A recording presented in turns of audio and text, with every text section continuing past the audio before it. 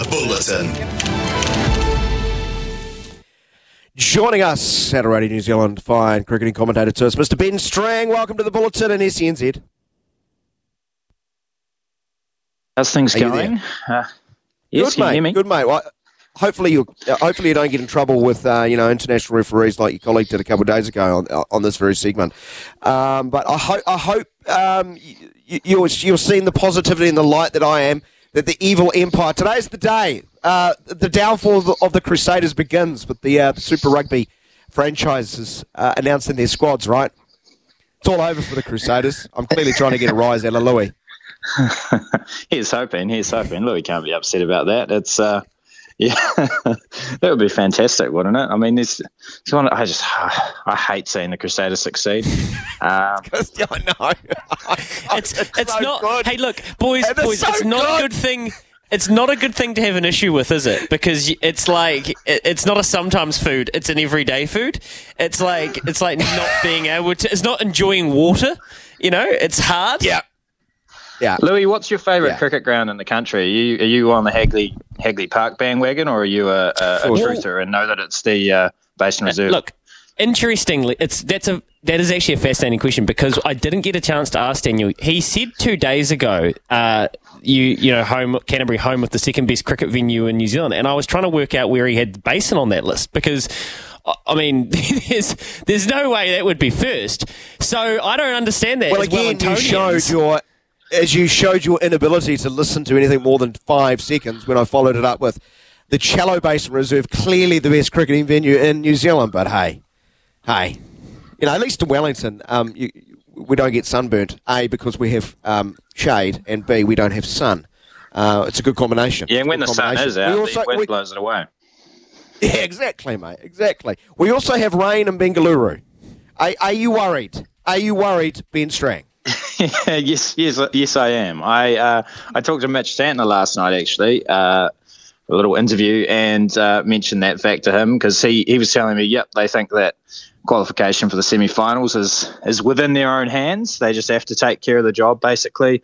They're watching the Pakistan-England game, but they feel like if they're successful, they'll make the semi-finals. But the big caveat being a massive thunderstorm rolling through Bengaluru at about time the game is supposed to start. So, I'm worried. I think the team is also just sort of exasperated, let's call it, and wondering if rain is going to take away their chances of qualification. But then it will just come back on a couple of pretty middling performances in some of the most recent matches, which haven't allowed them to get through, if that's the case. We just had Mike Hesson on about, 20, 30 minutes ago, and Mike revealed to us he has 5 weather apps, and he's consulted them all, and they've come back to him with a slightly better picture than I had at the start of the day, that he thinks it could clear by about 6 o'clock local time, which is just beyond midnight, so a truncated game we might get. So we'd like to know, are you going to go to bed like I am at 7:30 and wake up at midnight to watch the whole thing? I work a late shift. Through to the bitter end? Yeah, I work a late shift, so I won't finish until about midnight tonight, just because it's a Thursday night. So I might have to just, like that first game of the season, I might have to just plough through and stay up until God knows what time in the morning.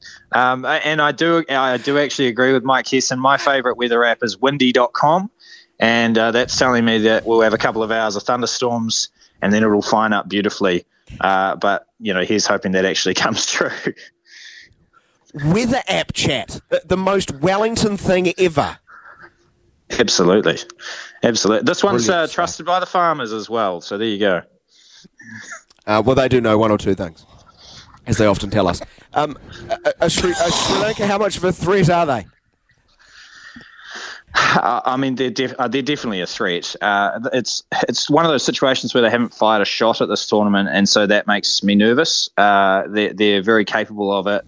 They came into the World Cup on a massive winning streak of, how many games did it get to? You'll know, I can't remember the number, sort of 19 games or something, wasn't it, that they'd won in a row coming into the World Cup. So they are very capable of taking down a team like New Zealand. And looking at the same sort of ground as New Zealand scored 401 against Pakistan, and they chased it down with the help of Messrs. Duckworth and Lewis. That's it's a hard ground to defend, small boundaries.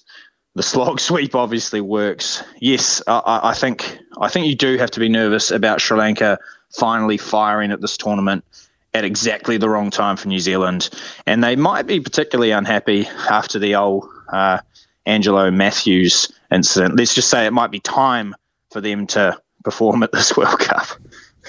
Hope every fan's got their stopwatch ready. I've got mine poised to go. I'm going to be clicking and I'll be counting this. Absolute. Add a whole new dimension to this cricketing fan's perspective. Hey, even if we miss out on the semi-finals, it could be worse. We could be Australian rugby. I really do sympathise for the fans here. So you've crashed out of the World Cup at the earliest ever stage and at the earliest opportunity, the group stage. It's come out that you've also blown your budget. That you've gone way over budget and you don't have much in the budget anyway because you're poor compared to your rivals in Australia. And then the guy who denied having links to Japan has now come out and openly expressed his interest in coaching Japan. It's a dumpster fire. So is it amusing or depressing? Yeah, I'm leaning on the side of depressing. Same.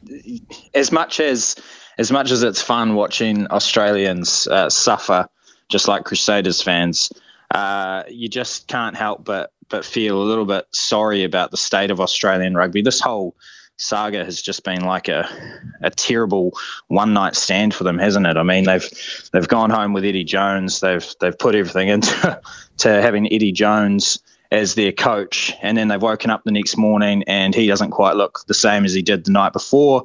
And worse still, he's just decided, actually, neither do you, so I'm leaving. It's an awful situation for Australian rugby fans. And I'll tell you one other thing is that I've been looking into Eddie Jones quite a bit recently, and my algorithms are sending me so much Japanese content on my social media sites. So I'm thinking that there's something in that. He's clearly off to Japan, isn't he?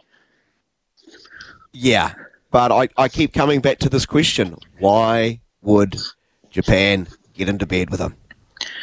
And that's the thing as well, is that he's talking, he's on holiday in Japan right now, and he's been talked to by reporters, so they've managed to somehow track him down. I'm guessing he hasn't made himself elusive.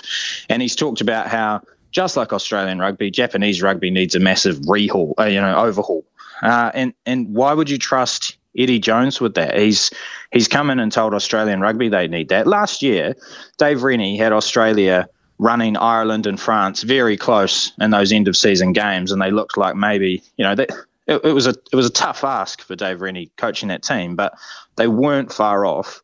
Eddie Jones has come in talking overhaul and how we need to redo this whole organisation.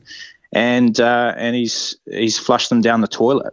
So why would Japanese rugby trust him to do the exact same thing, asking them to spend phenomenal amounts of money to overhaul Japanese rugby? I just wouldn't be trusting the guy. Like if he's there to coach a rugby team, he's a good coach. Just let him focus on the coaching. But as soon as he starts talking about overhauling a whole rugby system, that's not what you're good at, mate. Like you've proven that. Just focus on the coaching.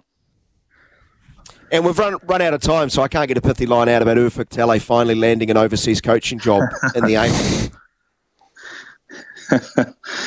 Good on him. I think that's it sucks as a Wellington Phoenix supporter to see such a good coach at a rival, but good on him. He deserves a good job, and I think he's going to be taking that team from strength to strength. Yeah, he's a good bloke too, unlike the previous one who left to go join another A-League club.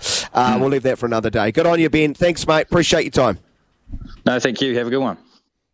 The Bulletin with Ben Strang is on the late shift. You remember after the England game, wasn't it? We spoke to him after the late shift, then he went and watched the cricket and was basically speaking in tongues before we put him on air, and then miraculously sounded really with it, like an utter professional. At least, hey, I guess we know who we could go to if something truly bizarre and extraordinary happens in that game, if we can't race Smithy. It is nearly 7 minutes away from 11. Back after the break.